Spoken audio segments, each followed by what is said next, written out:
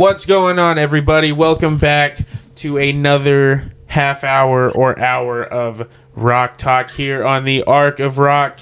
Yes, I know this is the third time in the last a little under a week that I've done an episode, but I've told myself I'm going to be more active on this thing, and I had a lot of ideas that I'm putting forward, starting with tonight. For the first time ever in the history of this podcast, I have a guest. And who better to have as the first guest on this podcast, who has been a staple guest in Killin' Time Productions network history. He's like Don Rickles to Johnny Carson. He's literally you never fail you.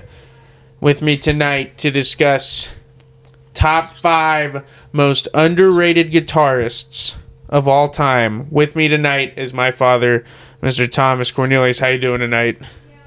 I'm great, son. How are you? I'm doing fantastic. I'm feeling good. It was a good day at work. It felt great outside. That feels wonderful. Oh, man. Yes. Didn't die in my sleep last night due to the windstorm. You know what I'm saying? I mean, like, listen, I've lived here a long time, and they were telling me the wind was going to kill us. I was like, shut the fuck up, Travis Meyer. You don't know what the fuck you're talking about. There ain't no damn windstorm going to kill anybody. No. I slept right through it. Now, my white car was like completely covered in dirt this morning. Yep. I mean, I had to clean the windows multiple times. But other than that, my car was fucking filthy.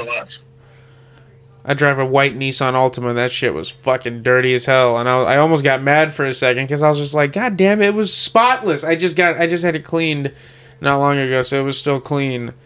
And but anyway, no, it was like 1880 Oklahoma last night, up to 80 mile per hour wind gusts. I mean, I'm surprised this fucking house didn't blow over that we're in over here, but hey, it's been around since the 60s, so it's probably seen worse, you know what I'm saying? Oh yeah. But it didn't get crazy over there? I mean, I never even heard the wind. I don't know, man, because I have 2 fans going that make noise. I'm watching TV. I'm listening to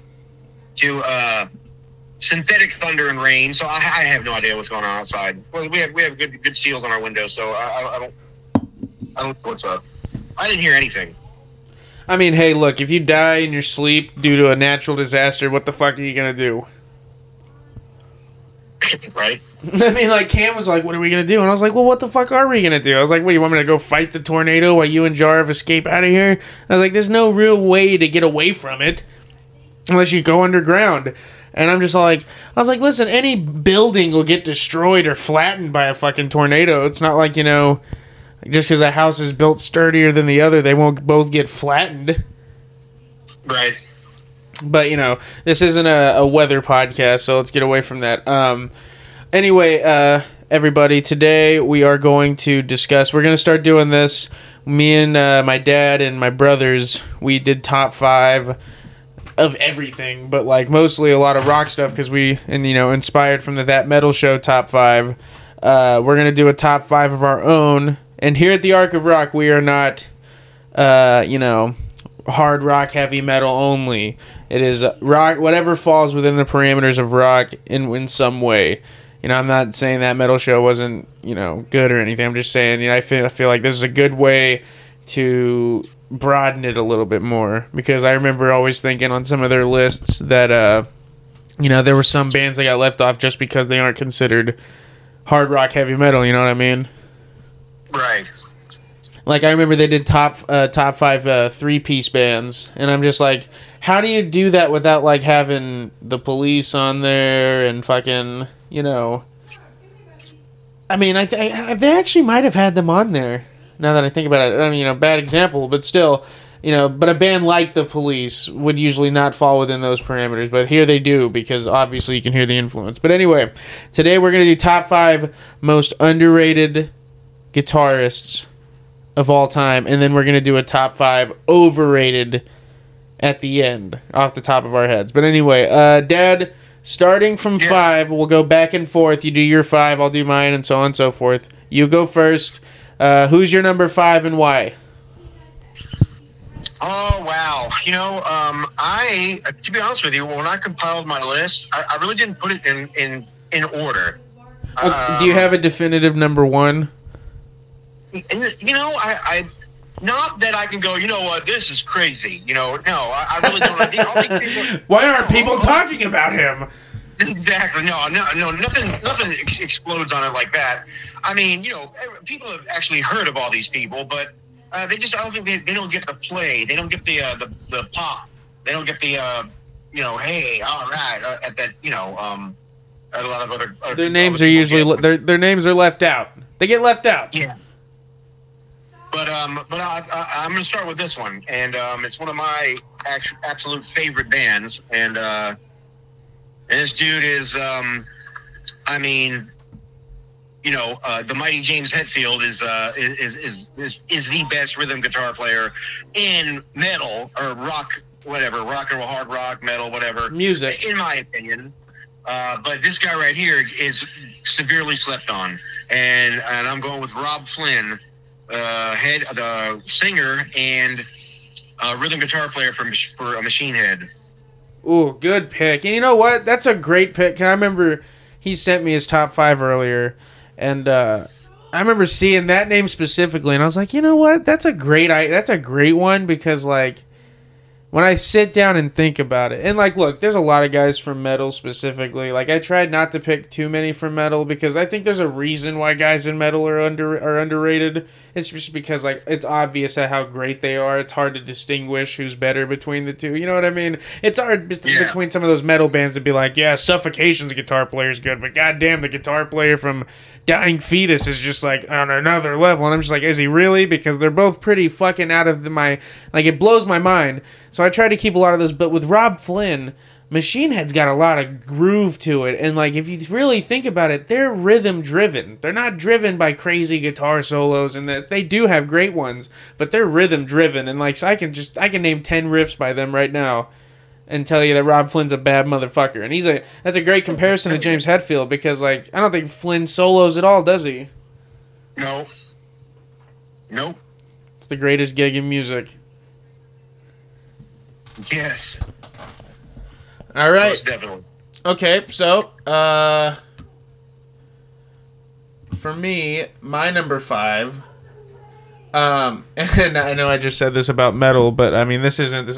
I'm picking this guy because I believe him to be the arguably in the genre of metal.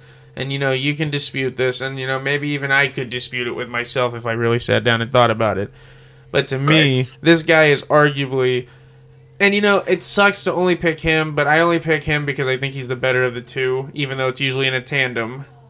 But I think this guy's the second most important guitar player in metal history, specifically because you can see how many guys he influenced with his style. And he's a bad motherfucker, rhythm and lead. My number 5 is Glenn Tipton from Judas Priest. I think he is criminal. And you know what? KK Downing is too, but I think Glenn's better. You know what I mean? I think Glenn's the little better of the two, but I do think that they're a two-punch combo. Like, they're great together. They're a great tandem, but I think Glenn is criminally underrated as far as getting his credit for being a founding father of the sound of modern metal. Because to me, Black Sabbath made metal possible. But Judas Priest created the modern sound of metal to me. Like, ever since Priest, you heard all those early thrash metal bands, they wanted to be Priest. They wanted to sound like that. Judas Priest Priest is they're loved. I mean, they even do Dissident Aggressor. Yeah. It's just like to me, it's just Judas Priest is the second most important metal band of all time to me. They're number 2 behind Sabbath. But as far as who's the most important metal band ever for developing a modern sound, it's Judas Priest. The melody, the harmony, the just how fucking, and they've evolved over the years into a great modern metal band. Like, they don't sound like a 70s metal band. They sound modern as shit. Their new stuff is fresh. And Glenn Tipton still got it, and he's got one of the best sets of hair in the fucking game. Go look him up. He's got a great head of hair for an almost 70-year-old man. So I'm going with Glenn Tipton. Good call. All right, Dad, number 4. Who you got? Okay. I'm going it's new metal, but it's a little older. And I'm gonna go with Darren Malakian. He's from System of a Down and Scars on Broadway. Those are the two bands he plays for. But if you haven't heard Darren, he's got and it's like he's the only way I can describe it is his guitar style. It's Eastern European. That's how it sounds. Because he's Armenian. He's an Armenian American. But you can tell how much he loved the guys from Slayer, though, too, the way he plays. But it does have like that crazy. You're right. It's ethnic. It's got an ethnic sound to it, and it makes it sound evil. You're right. Darren's a bad motherfucker, and he's a one man fucking bomb. Yeah. One man bomb. I mean, he does. He's. I feel he's just as talented. As damn it, from Rage Against the Machine. Tom Morello. Tom Morello. How can I forget him? Because Tom is he goes all different. He uses the whole damn guitar. He makes noise on the damn neck. He makes noise everywhere on that guitar. And Darren is just. I mean, you don't know what sound's going to come out of the guitar next. I mean, I just feel they're not a mainstream kind of band, and he just doesn't get the credit that he's. Not to mention he's a badass singer too. He is. You know what I think it is, honestly, and it is why he is underrated. System of a Down has never had a huge presence in America. Their music has, but they haven't played a lot in America. They don't. They play overseas and in Canada and Mexico a lot. They hardly ever play in the United States, and they never have. They played in Los Angeles clubs in the late '90s, whenever Rick Rubin found them. But other than that, when they got big, they're a worldwide band. They're almost kind of like a Rammstein, where if you talk to some fucking white guy at a gas station about Rammstein. You know what I'm saying? And he's going to punch you in the fucking face if you show him a picture of him. He's going to call you a fag. He's going to kick you. He's going to fucking call the cops on you if you talk about them and show. And then you play Rammstein around a group of guys in diesel trucks at Sonic. They're going to kick your ass and lynch you. They don't care what you look like. You go play that shit around them. You turn that Nazi shit off, son of a bitch. So, but System of a Down now, and I'm not saying that they haven't been big in America, because their record sales would say otherwise. I'm just saying, touring wise, first of all, they haven't done a lot of touring in their life. Also, do you realize that they really collectively, if you put all the years they've been together and toured, I bet it's under 10 for sure.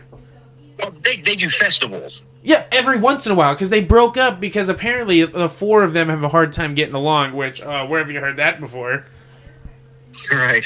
I was listening to the drummer, which shout out to the podcast that inspired me to do this podcast, Dean Del Rey's Let There Be Talk. He had the drummer, which I think his name is John.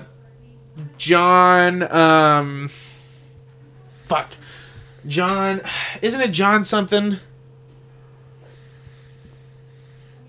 I'm sorry, I can't remember. But the drummer, he's a bad motherfucker. He's an underrated drummer. He was talking about how he was the one that was always like, why don't we who gives a fuck about all this? Let's just write new music and just keep playing and shit. Because it was always it's just kind of like the same story with Rage Against the Machine. How I think either fucking Serge or Darren wanted to be political activists, and the other half of the band was like, why don't we play music like we have? You know what I mean? It's just, when you live that life and you're real and you're doing it, I mean, that's a calling that, and once you get a platform that big, I mean, imagine if you're real and legit about it, you're going to use it and be like, why would I keep playing music? I've gotten to where I want to get so I can spread my message. You know what? I respect that. So, I think, I mean, at least they're real about it. I mean, fucking Zach De La Roca from Rage Against the Machine, he's like, fuck that shit. Fuck this corporate bullshit. I'm going to fucking Brazil, and I'm going to march in the streets with those crazy motherfuckers getting attacked by machetes and shit. You know what I'm saying? He's real about it. He's like, fuck that. Because here's the thing. Bands only get back together for what, Dad? Money. They only get back together for money. And when you're a guy like Zach De La Roca, you don't give a fuck about money. That was never about that. You know what I mean? No. And I'm not like criticizing the guys in Rage Against the Machine that, you know, went on to keep playing music. I mean, some guys want to spread their message that way, but I mean, whenever you're a political activist, you ain't putting albums out every 2 years. You know what I'm saying? Like, it's so, but I think that's a big reason why System of a Down in general is just like super, like, if people that know them, they get it. But I wouldn't say the everyday person knows of them and could name something by them. You know what I mean? I bet I bet a lot of the people in the country don't like them either for the shit they talk about.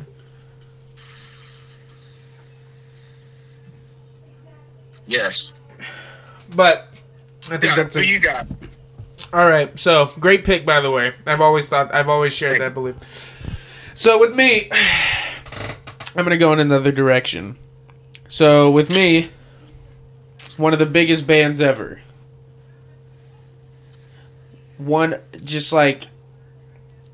And this guy, he got his start with this band, helped deliver, I believe, 3 or 4 of the greatest albums ever made. Went on to be a great studio musician through the 80s. Lived the rock star's life to this day. And is still getting fucked by the band that replaced him. And probably won't ever let him come back. I'm talking about Don Felder. The man who really... Like, when you hear the Hotel California solo, people, that's fucking Don Felder. Joe Walsh doesn't even come in until halfway through. It's fucking Don Felder. And no one ever fucking talks about him. Don Felder... turned that band, well, with the help of Joe Walsh, they turned that fucking band into a rocking band instead of a fucking western country rock band, like fucking that one band that they stole Randy Meisner from, and then the Big Indian, Timothy B. Schmidt. Yeah, right. Timothy Leary. What was the name of Pogo, that's the name of the band. Like, that's like, it's good. It's almost like Flying Burrito Brothers, which I love that shit. But, like, when Don Felder and Joe Walsh joined the band, like, but guess what? Joe Walsh was just a bigger personality, so he got all the fucking attention and the love and the credit. Don Felder's a better guitar player. He is. No, he's not. Yes, he is. Yes, he is. Yes, Dad, Don Felder also played banjo, he played mandolin, he played fucking everything, and he was a great singer. Did you know that he played... guitar players, not multitaskers, Jared. Yeah, as I'm saying, strict guitar playing. Joe Walsh is one of the best ever. Don Felder's better, overall. No, he's not. No, no, he's not. See, but anyway... All I'm saying is Don Felder would go on. He played guitar on most of the Saturday Night Fever album. If you didn't know, he also did a lot of stuff for Donna Summers and a lot of people throughout the '80s, as well as his own solo stuff. I'm not saying that he's not a great, underrated guitar player. I mean, I agree with you. That was a good one. That's a really good one. I actually thought you were going the way it sounded like. I thought you were going Dave Mustaine for a minute. No. Okay. No.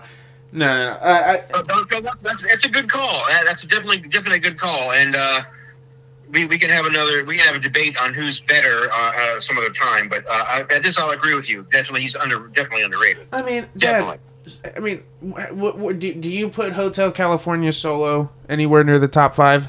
Like, it's just a classic, isn't it? It's one of the greatest ever. Feeling that that's fucking Don Felder. The classic line that everybody knows from that solo is him. Now, okay. Now look, I'm gonna walk backwards and I'm gonna reevaluate what I said about him over Joe Walsh, because Joe Walsh is a bad motherfucker, and I'm not saying that. I'm just saying Don Felder was the lead guitar player over Joe Walsh. Go listen to all that fucking music. Don Felder was the lead guitar player. Joe Walsh did a lot of, like, he did guitar solos and filled in a lot too, but he was just like a fucking character. He's doing goofy faces. He's talking to the crowd in that goofy voice of his. You know what I'm saying? Don Felder's just standing over there fucking high out of his mind on cocaine. High out of his mind. staring at his hands so he doesn't pass out, just playing like his life depends on it. Don Felder has never gotten love or credit from anybody because fucking Don Henley and Glenn Frey were cunts in the 80s and 90s. Whenever they turned the Eagles into a corporation and they cut their hair and they got put suits on. And when Don Felder showed up, he was like, "We're back! The band's back!" And then they told him to get a haircut, and that's when he was like, "What the fuck?" That's during the Hell Freezes Over tour. Like, they fucking told Don Felder to hit the fucking road because Don Felder was still partying like it was Hotel California days. So, like, he's never gotten any love. He was blacklisted because of fucking them. And they didn't let him come back until, I don't think they've ever let him come back. Maybe during the early 2000s, but whenever they reunited for the Hall of Fame. Nah, it was Randy Meisner they left out. They really fucking told him to hit the road. But anyway, as you can see how passionate I am about it, I feel really strongly about that pick. I'm taking Don Felder at 4. Sure. I'll agree with you. Absolutely. All right, go ahead. What's your number 3? I'm kind of like going. Well, now this one. I mean, it's still in the same realm of rock, hard rock, metal. But I happen to have the. I had the good luck and the good fortune to be able to go see this next band, this person play, and it opened my eyes. And I'm trying to think, why is this person never talked about? And that's Lizzie Hale from Halestorm. She is bad. She's bad as fuck. She's really good. Very underrated. I mean, and she sings too. And I just like when a lead guitar player also sings, I give them much more kudos and props. It's hard to do. It's hard to do.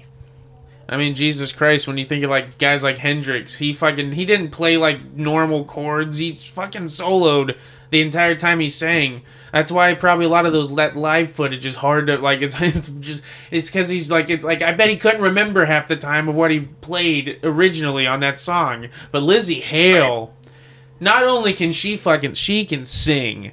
She could sing any kind of music she wanted to. She's got a beautiful voice, but she's also got a badass voice. And badass guitar player, and I love her guitars. That Red Explorer was fucking scrumptious. Her new Explorer guitar, that's fucking pretty cool too. Like, I definitely, like, the other guitar player was good, but I definitely noticed her more whenever they played. Like, she was incredible. And you know what? It's a great... Open Your Eyes is great because, like, I didn't even know she played guitar. Like, I'd listened to her for years, and I didn't know she played. And she played the entire fucking night, and then she got a piano out and sang some fucking pop song or whatever.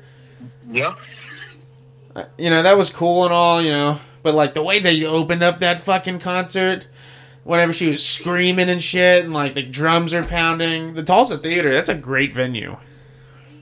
Yes. But Lizzie Hale, that's a great pick. But yeah, she needs a little mention. Well, there you go, Lizzie Hale. Did you know that Cam has gotten her to tweet back to her like on 3 different occasions?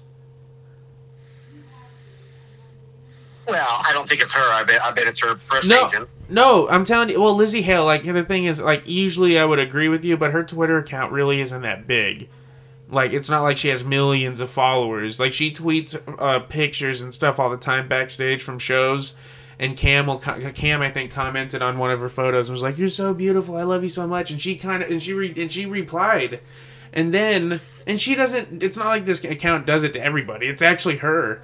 I'm telling you. And then, like, after we went and saw her, all of us, me, you, Mom, and Cam, Cam tweeted and added her in it and was like, "I just saw Lizzie Hale and it was a life-changing experience. She's one of my favorites. She's so badass." And she commented and she said, like, "Thank you so much," or whatever. But that was, like, the 3rd time she's replied to Cam on Twitter, so...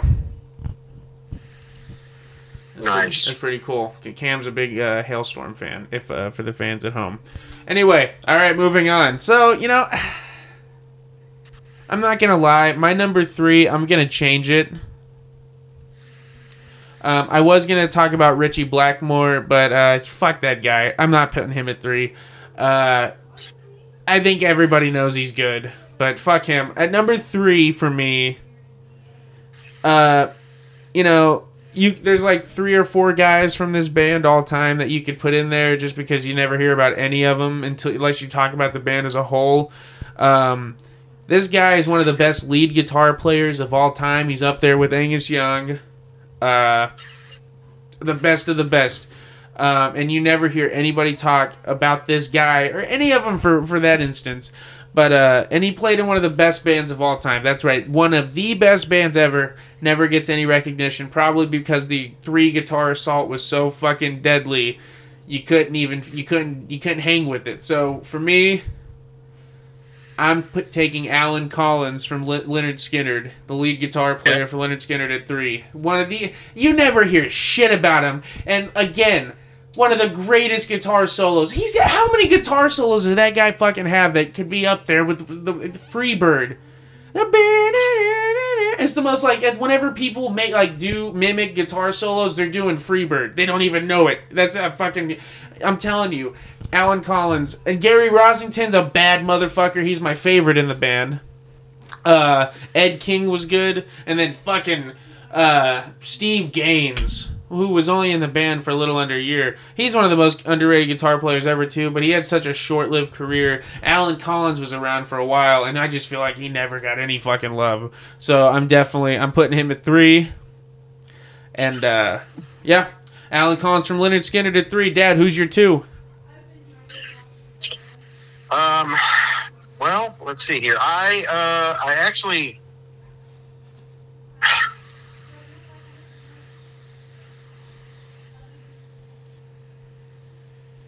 I actually did 6. I'm going to pick... I'm going to go with Vernon Reid from In Living Color. Vernon Reid? Yes. Hey, Cult of Personalities guitar solos, like all 4 of them are fucking out of this. Like there's it's almost like, all right, we get it good. You know what I mean? I mean, the introduction to that song, that riff. I mean, I love it. That's a great. Always have. He's just a smooth dude. I love him. And you know what? Really, a lot of their early stuff, because like I remember, like everybody always says they only have one good song. That is such fucking bullshit. They've got a lot of great music. In Living Color does. Their first couple albums are fucking incredible. The Cult of Personality is just so good that it overshadows everything. Like, it's literally as close to being a perfect song as there is. You know, it's great. The riff, the solos, the singing, the chorus, the verses, everything. It's a fun song to sing along to. And that guy, yeah, he's fucking incredible. They started. They disbanded actually in 1995, and they got back together a little while later. And believe it or not, they released 3 studio albums since then. The latest being Shade, which I haven't heard Shade, but I'm gonna listen. I'm gonna take a listen to it, and I would strongly recommend that everyone else, take a gander, take a listen. Just some, if you just want to hear something different and something good, check out Vernon Reid.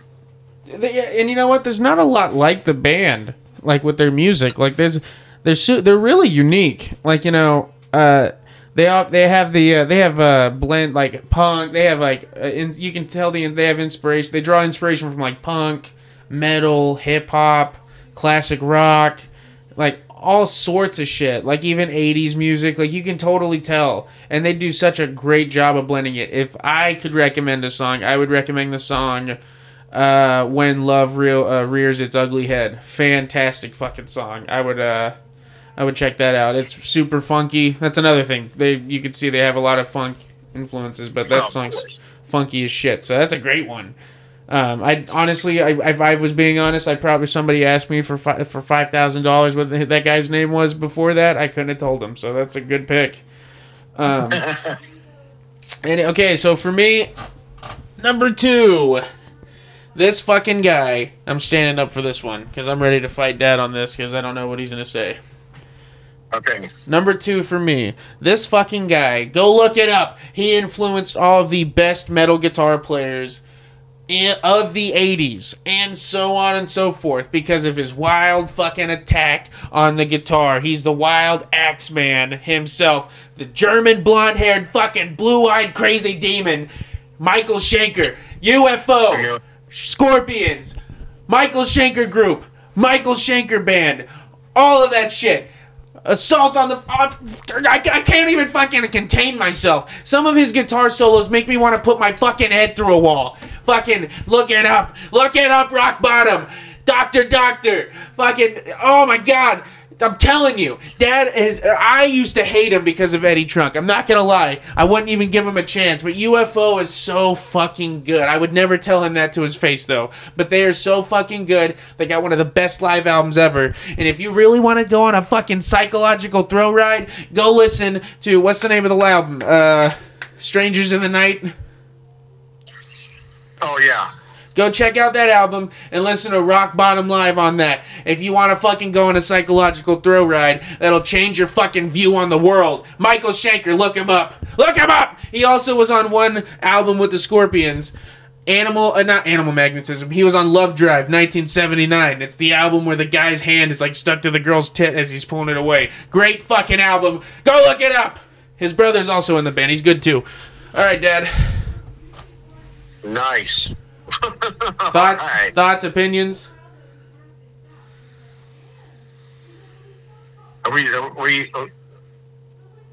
No, what do you think? You agree with Michael Schenker or what?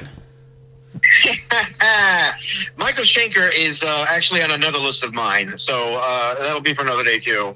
Oh, you shut the hell up. I strongly disagree with you, but I mean that's your list. You fucking... Oh, you're out of your mind. Rock bottom, rock bottom, rock bottom. I'm gonna stand up again. He's fucking incredible. He's better than anybody that's ever played in the Scorpions besides maybe Uli John Roth. Maybe. And you love the Scorpions. I know, and I like Matthias Yabs and his brother. He's better than his brother. His brother's not even a lead guitar player. No, Rudolph is fucking awesome. I refuse to let you sour my second pick because I think this right here. All I said was respectfully that he's on another list of mine. I didn't say what list, but he's on another list that I have. So he's on another list. All right. Okay. All right. Last but not least. Wait, do you have two more or one more? I have one more. Okay, I do too. Actually, I'm changing up. I was going to say Steve Stevens, which he was Billy Idol's longtime. He still is Billy Idol's guitar player. Mm-hmm. The dude is awesome. And a little known tidbit: Steve Stevens actually does the lead in the Top Gun theme. Danger Zone. Yeah. I didn't know that. That's cool. Yeah, and he's got a cool sound. He's a cool dude. I was going to say him, but I'll be honest with you. After thinking about it, I'm going to go with Brian May. Oh, good pick. Because fucking Brian May and the rest of but he's the main songwriter in that fucking band, and I mean music wise, not lyrically, of course. And unique sound. They did Flash Gordon. They did a fucking. They did a soundtrack, and you could listen to any of those songs on the radio. It was fucking awesome. He just and the sound that he has on his guitar. He's heavy at times without having to be heavy. He's got. Oh, he's the Beethoven of guitar. He's Beethoven. He's like fucking Mozart. That's who he is. It's like people don't acknowledge him enough. It's all about Freddie Mercury. You ask who's in Queen, Freddie Mercury. They have no idea who John Deacon is or who Roger Taylor May is. You got Roger Taylor. He's a bad motherfucker on drums. Absolutely, yes. Honestly, as a all four of them are like respectfully in their fields. Like, you know, they're great. Like there's no fat on Queen. Like, they're all fucking good. John Deacon was a bad motherfucker on bass. Roger Taylor was a monster on drums, and Brian May was like if you gave a fucking rocket scientist a guitar and he learned how to play, and like, you know what I'm saying? That's all it is. You throw Freddie on the fucking piano, and he's fucking great. Fuck it. You know what? There are women that couldn't hit as many notes on the scale as Freddie Mercury. So yeah, them as a band, like, it's a shame that they were cut short, because I think they would thrive in the modern world. I think I would have loved what they would have kept doing. You know what I mean?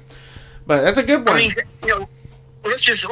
Can you imagine how, like, the LGBTQ community Queen would be their fucking their champion. You know what I mean?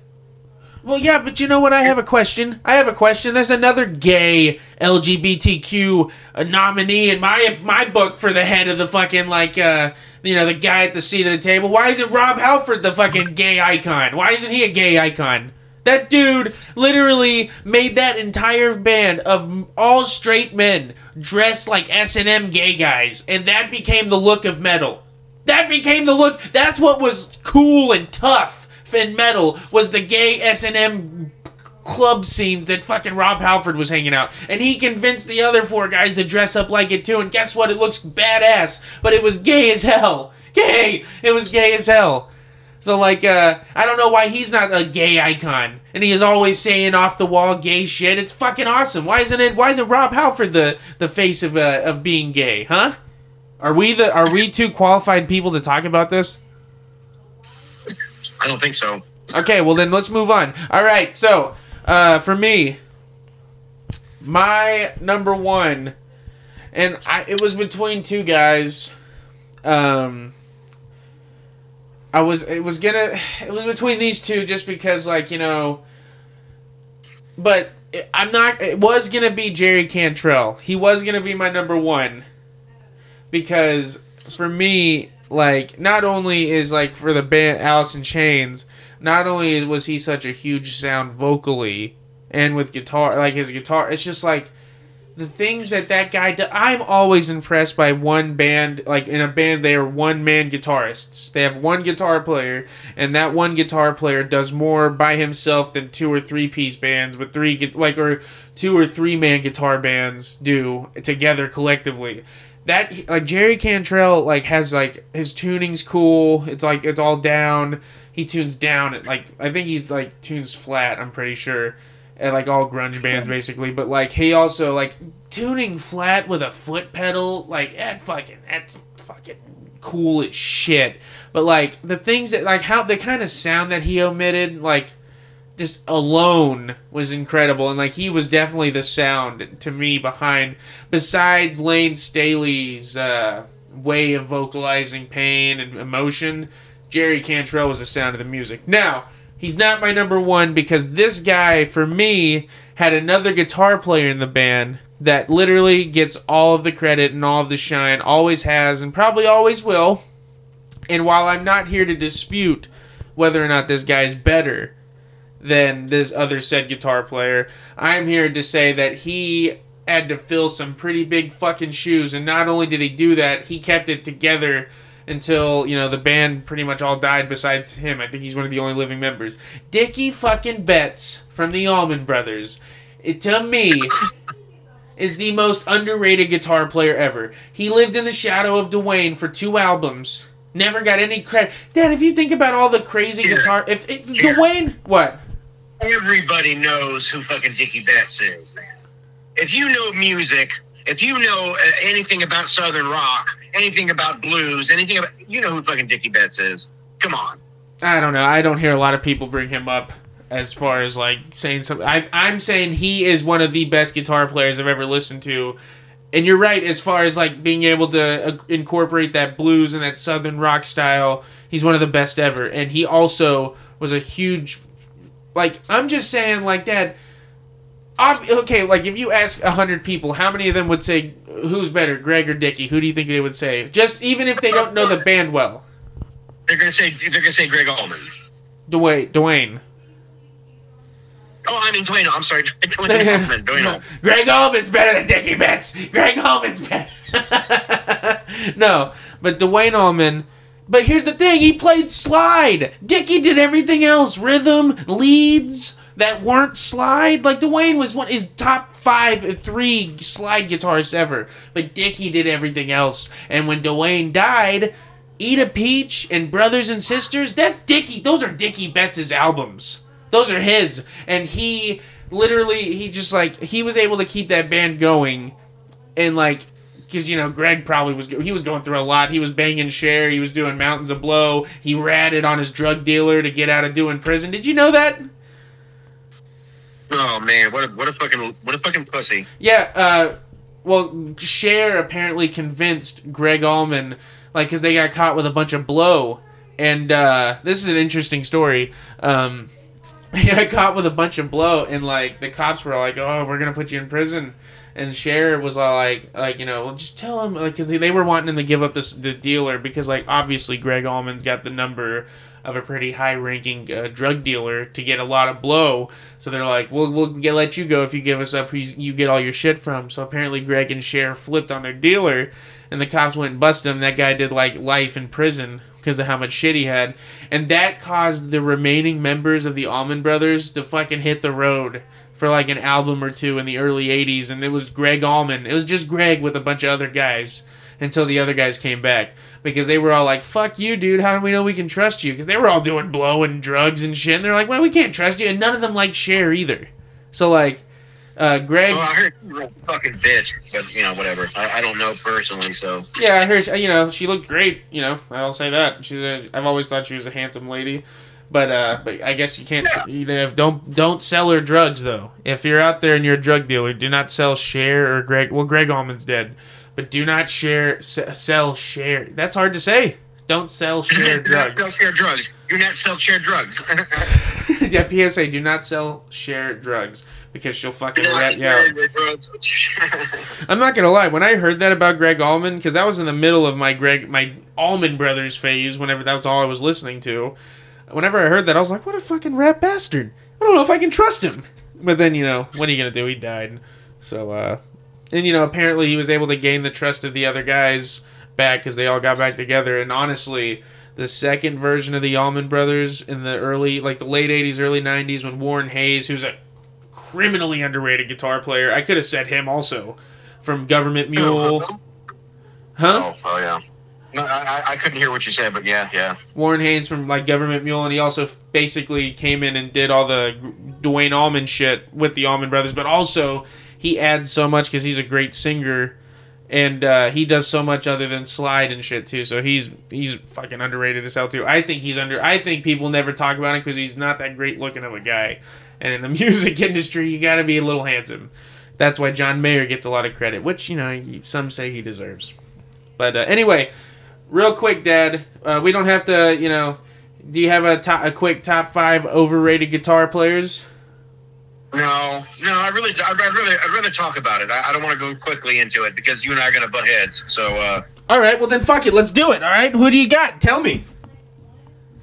I can't compile 5 right now. I have 2 right now. Okay, fine. We'll do a couple. I got a couple in mind also. You tell me yours. Okay, my first one was John Bonamassa. That's crazy. Okay, so whoa. When you say overrated, are you denying he's not talented? No, I'm not denying that at all. But I mean, anybody who's a professional is talented. So what are you basing this off of? I'm based on the infomercials, the free concerts, the this, the that, the super groups, the playing of. He's not that great. Not once in my whole time listening to him in any band or in the Black Country Communion band or by himself or in his free videos, whatever. I've never ever once wanted to watch him live or go watch him. Actually, literally go watch him live. His ticket prices are crazy. Yeah, see, fuck that. You know what? I'll say this.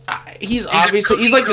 He's a cookie cutter guy. He's got the talent. Yeah, there's no soul in his music. That's what I was gonna say. I agree with that.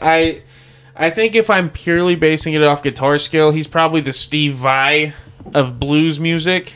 But it's all talent, no fucking heart. You know what I'm saying? I'm not denying the guy. I'm sure he has a passion for what he does, but it doesn't sound like it. It just sounds like he's trying to play it as perfectly as possible. Which, which I can agree. I've never listened to him, and like I still believe I can name a lot of guys that are better blues guitar players alone than him.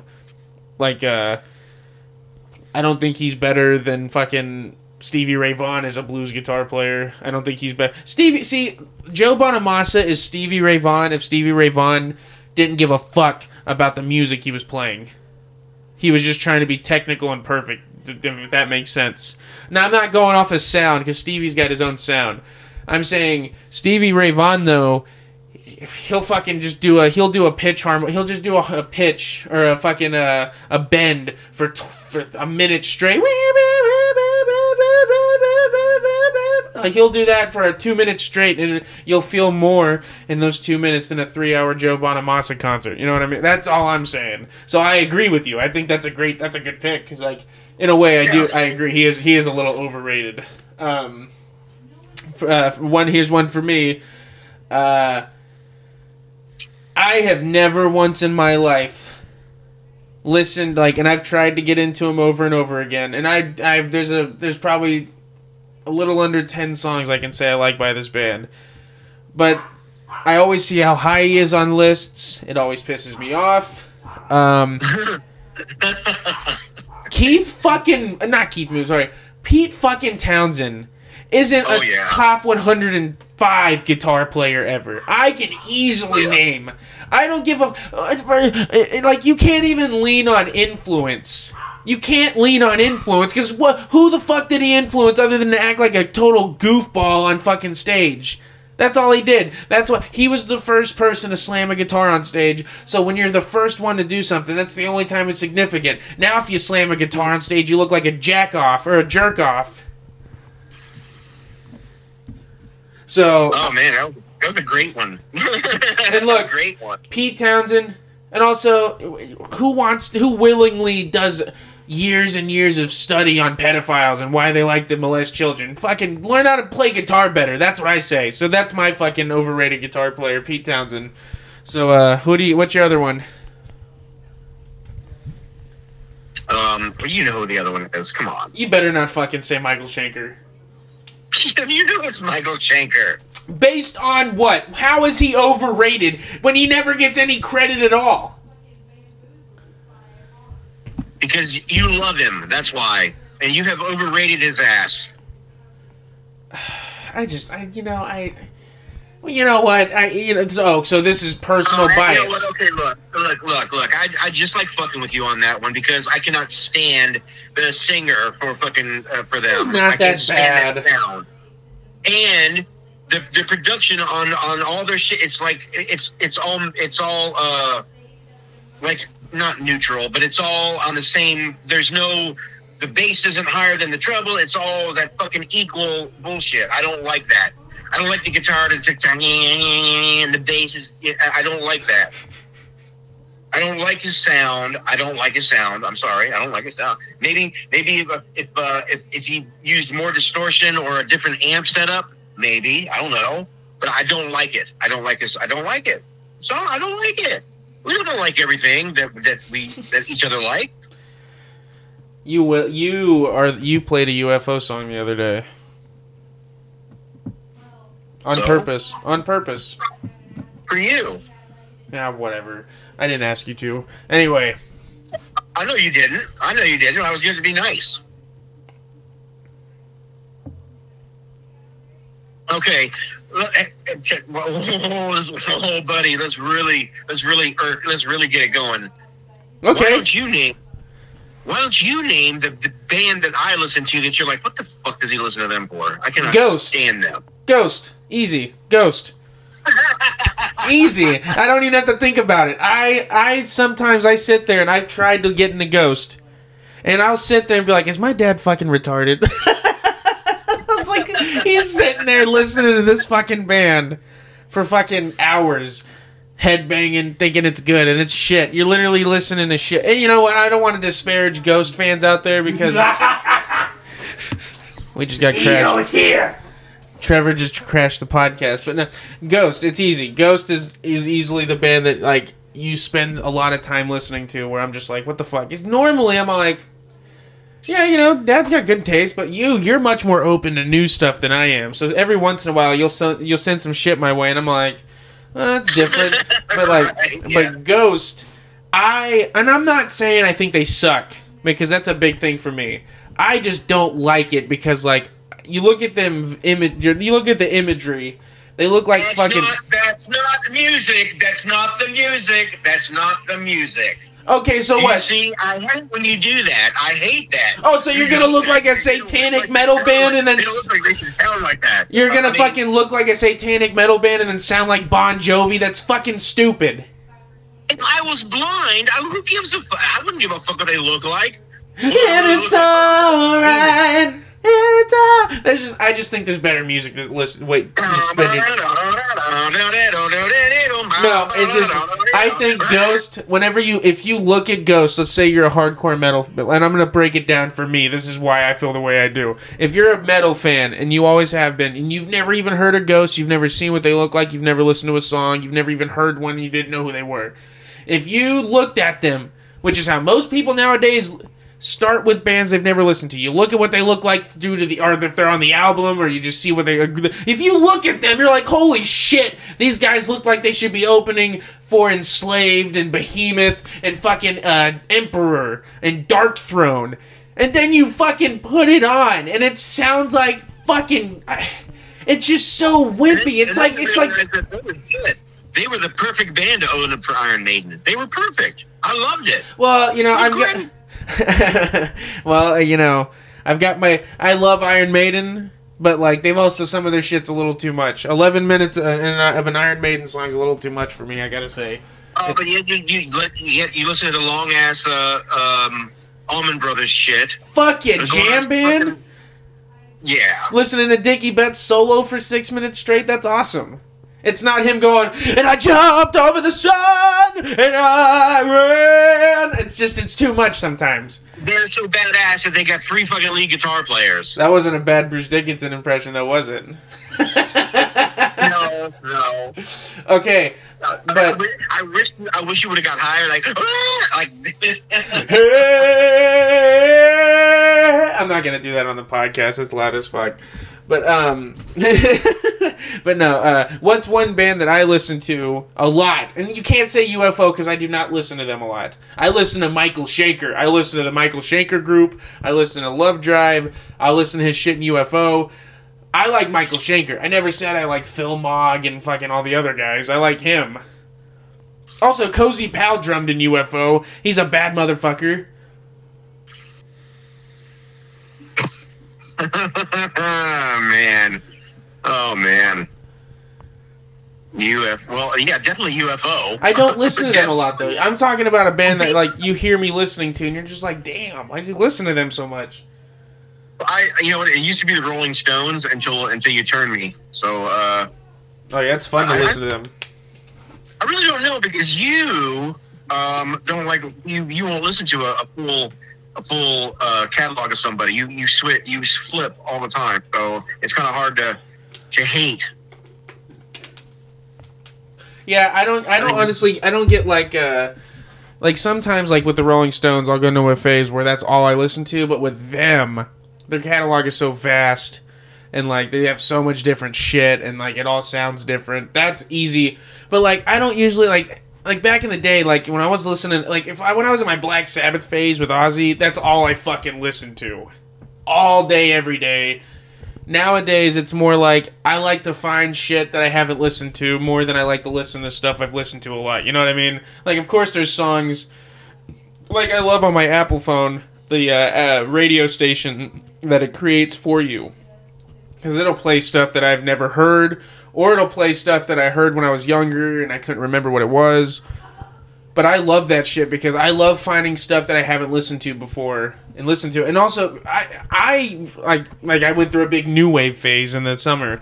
Like, I literally lived my dad's early life, you know, because you had to start listening to new wave to get chicks to like you, because you can't talk to a girl about Judas Priest because they're gonna tell you to get the fuck away from them. So you had to tell them you like fucking Flock of Seagulls so that they might let you touch them. You know what I'm saying? That's bullshit.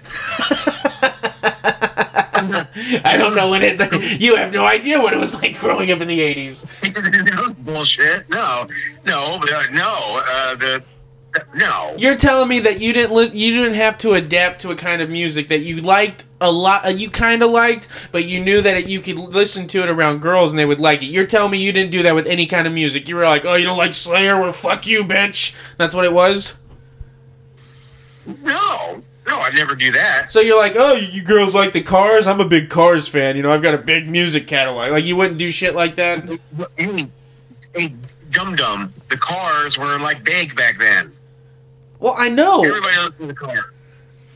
Well, I also forget that you weren't, like, 18 until 1988, so it was more like, you know, the Cars came out in the late 70s, early 80s. You would have been a little kid, so, I mean, I guess you wouldn't have...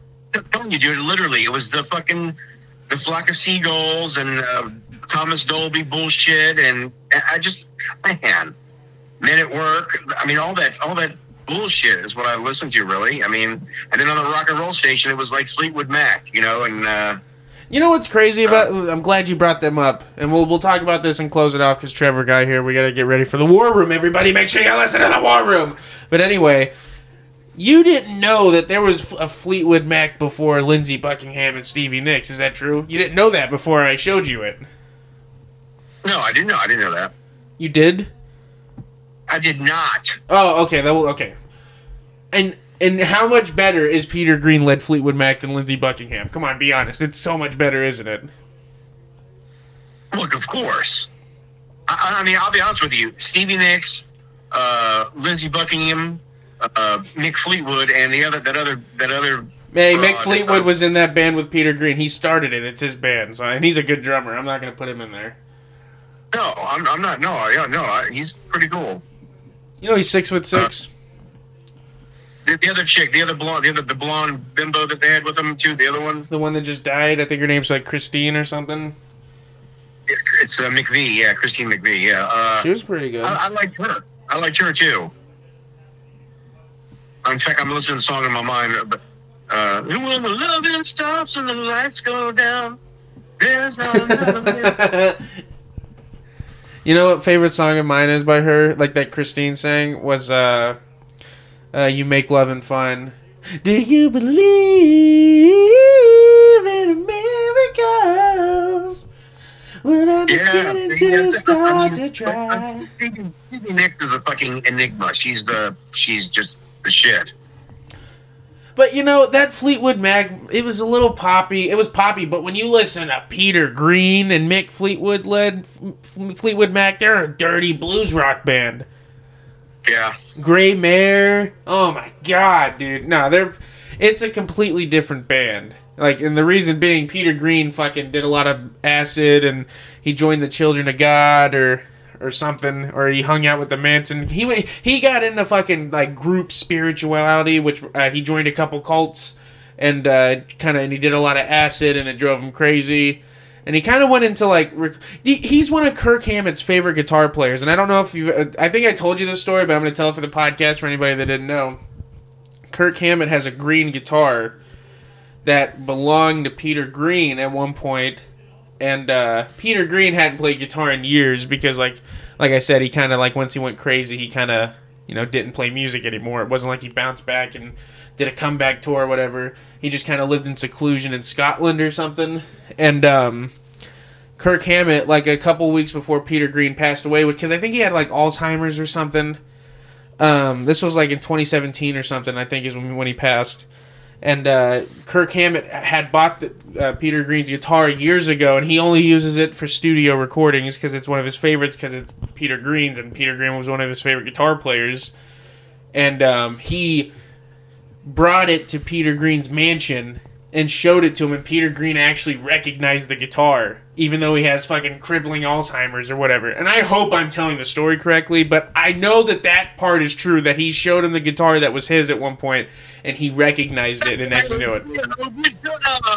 Can I play it?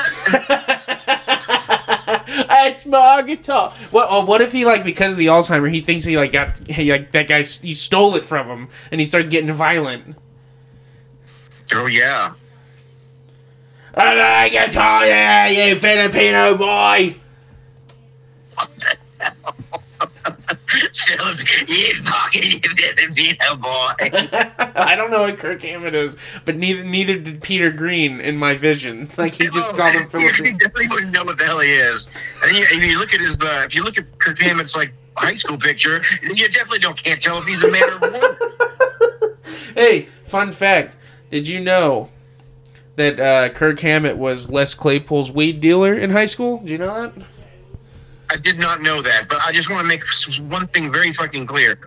The statement that I just made about whether you didn't know whether it was a male or female has no bearing on the fucking how good he is as a guitar player. I just want everybody to know that on the podcast. I don't sell hate when I come on to people's podcasts, okay? So fuck no, it's all about love here, and Kirk Hammett's a bad motherfucker. Look, he's a bit androgynous. He's an androgynous metal guy. He paints his fingernails. He's got the eyeliner. He wears pink shoes. He's got it all. He's great. He's Kirk fucking Hammett. Listen, I don't give a fuck what you like to suck when it comes to rock and roll, man. I don't give a fuck. You do what you want, man. You just get up there and you lay it down. I never once, before I started listening to a band, was like, I hope none of these guys are gay, because I'm not going to listen to it if that's the case. You know what I mean? I had, this is going to really embarrass me, and probably, like, you're going to be like, no, I don't believe. Yes, that I have fallen into peer pressure before, and I actually did not like bands because... they were like, I'll tell you one right now. And it was, it's one that I fucking love. I told you that they're a better band than Red Hot Chili Peppers, but then of course they don't have Mr. Flea. Everyone else is better. You know who I'm talking about. Incubus? Yep. Well, wait a minute. You're crazy if you're telling me their guitar player is better than John Frusciante. He's not better. You listen to him. No, I love Incubus. I've loved Incubus longer than since your fucking recent, what's it called? Rebirth as an Incubus fan. I've always liked Incubus. You started talking shit before I had a chance to finish my statement. I have loved them ever since I heard them, but I've had to like... Oh, pretend like you didn't. Exactly. Oh, fuck fag, that Korn. Someone told me that Jonathan Davis was gay, and I was like, oh, they suck then. And you know what? He's not even gay, and it doesn't even matter if he was. It doesn't. So, did you know Rob Halford was gay? Of course. Did it matter, or did you stop listening to him? Oh, I loved it. I love him. Okay, well then, see, look, let's listen here, podcast listeners, because Dad obviously doesn't think that way anymore, because it's no way to live as a music fan. I refuse to let the views or the fucking, whatever, unless, like, somebody's just out of their fucking mind and it's more about their views than the music, but for me, like, that shit does not matter at all. And, like, also, I don't give a fuck about that, in any aspect of life. It doesn't matter. But, like, it's just crazy to think that people will, like, hinder themselves from so much music because of their, like, their pre-assumed judgment of it, like, just by the way a band looks. I like, because here's the thing, I was the same way. 5-10 years ago, I never would have listened to Flock of Seagulls just because the way they look. I tell you what, right now, I ran So Far Away almost every morning on the way to work. Crank that fucking shit up, and I get lost in it. Their music is really good. You're a big David Bowie fan. I love David Bowie. I mean, fuck. Mick Jagger. I mean... Yeah, and honestly, like, but you know what's funny? Hair metal guys never did that to me. They never made me go, oh, why are they dressed like girls? That never bothered me. But if I had found out that they were gay, I might have been like, oh. It's just, I refuse to let anything hold me back from listening to music, especially like if to do that, you kind of have to turn your own judgmental ways off and just be like, who gives a fuck? Like, dude, look, if you know how many people won't listen to the band Dead or Alive because of the way they look? And don't get me wrong, they look fucking crazy. They look like a bunch of crazy methed up drag queens. But I tell you what, right now, their music is fucking awesome, and I've got. And honestly, a lot of those bands with the electro pop rock synth new wave shit, they all look like fucking like underground dick sucking vampires, but I don't get no problem with that. That's just androgynous, you know what I mean? That's just what they look like. They look like they'll suck your dick for free. There's no problem, and there's nothing wrong with that. I'm just putting it out there. That's just what they look like, and that's cool. And usually you can tell what kind of music they're gonna play from it. But you know how many people won't listen to that because of the way they look? It's kind of like how a lot of people that are only into hip hop, they look at a guy in fucking blue jeans and a paisley shirt and a cowboy hat, and they're like, I'm not listening to this racist crack ass motherfucker. I'm not listening to this fucking guy. And you know why that is? Maybe because they were beat up by a guy that looked just like that, but they never heard his singing voice, so they never gave him a chance. You know what I'm saying? Or maybe they're just used to that said guy, and the guys that look like him calling him the N-word their whole fucking life. Yeah, no, I know, that's what I'm saying. I'm saying maybe it's because, you know, everybody that's ever looked like that around them was saying or doing some fucked up shit. But obviously that isn't always the case, because I'm sure a lot of those country singers are really nice guys, you know. But I actually think it's a bad stigma to say all country singers are racist and this and that, because, you know. Oh my God! I mean, stop! Yeah, that's crazy. I'm not promoting. I'm not standing behind any promotion of hate or. No, I'm saying I don't think you should say, or unless you're just agreeing with me that you shouldn't say all country singers are racist, because I don't think it's true. It's just I do think it's a funny joke, because like, listen, whenever you think of racism in music, what genre do you immediately think of? Come on, be honest. Country music. When you hear Stonewall Jackson sing "Wash My Hands in Bloody Water" or "Muddy Water," that sounds like he's got hounds coming after you because you tried to escape his plantation. That's what that shit sounds like. It's great, but like, that's the vibe. If you were getting, you know, if a bunch of Confederates were chasing you, what kind of music would be playing? Fucking country music. I mean, I think just like bluegrass, really, the fiddle and fucking Charlie Daniels. Charlie Daniels, that's some of the most shit kicking, fucking hooting and hollering music I've ever heard in my life. It's great. No, it isn't. I mean, that is the most Confederate flag waving. Oh yeah, it really is. It's almost unsettling. Because, like, I'm not down with the Confederacy because they kind of tried to overrun America, but, you know. But, like, all those fucking, like, the Confederate Railroad, I don't like that band name. I hate that band name. Now, I will say, and this might be controversial to say, but I don't see what's wrong with including the word Dixie in anything. I don't understand. Because if people are from the South, that's just a thing there. I mean, you know what I mean? Like, obviously, you could say that about the South. You could just say being from Mississippi's racist because they were part of the Confederacy. You know what I mean? Like, you just say, I'm from Dixieland. Like, you immediately, like, you just scream the N-word in a shopping mall. Right. But, also, for people out there, if you want to check out a really cool band, and this is so off the wall, but it includes a name, check out Dixie Dregs. Badass fucking band. Steve Morse, who played guitar in Deep Purple and I think in Yes. He's just kind of floated around and played a lot of different. He's one of those kind of guys. His band was Dixie Dregs. Fucking badass. Check him out. Dad, you ever listen to him? What are they called? Dixie Dregs. Oh, I don't think so. They're really good. Do you know who Steve Morse is? Morse. Morse. Yes. Yeah, well, he was in that band. Really good. They got some good shit. But anyway, look, so probably gonna call it. Then I'm gonna if you're gonna do that and drop a dime on some commercial for your band to listen to, then I'm gonna tell the fans out there, listen to a band. called Catatonia. They're from Sweden. It's like, I hate to say it. I hate to say it because it's going to give everybody the wrong impression. They're progressive heavy metal, but it's really freaking good. They are good. They are good. They're really good. And also, they're a metal band from Sweden. You can't go wrong with metal bands from Sweden. I've seen only 2 in my life, and they're both fantastic. You two have to... Dad, tell these people before we go how fucking awesome it was. Whenever you tell people you saw Meshuggah, it's like telling them to suck your dick and go get out of your face.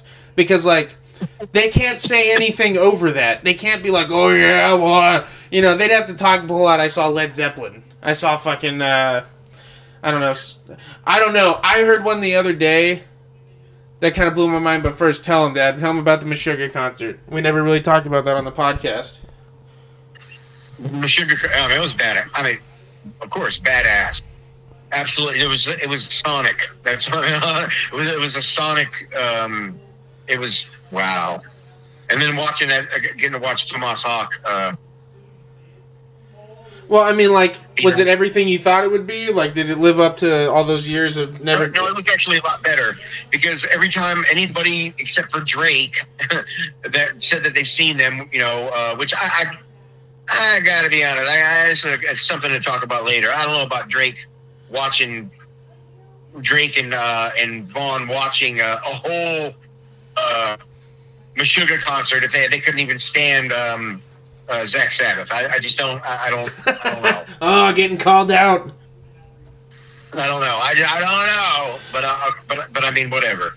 But except from them, everybody else I've heard from Meshuggah, that's like the sound is shitty.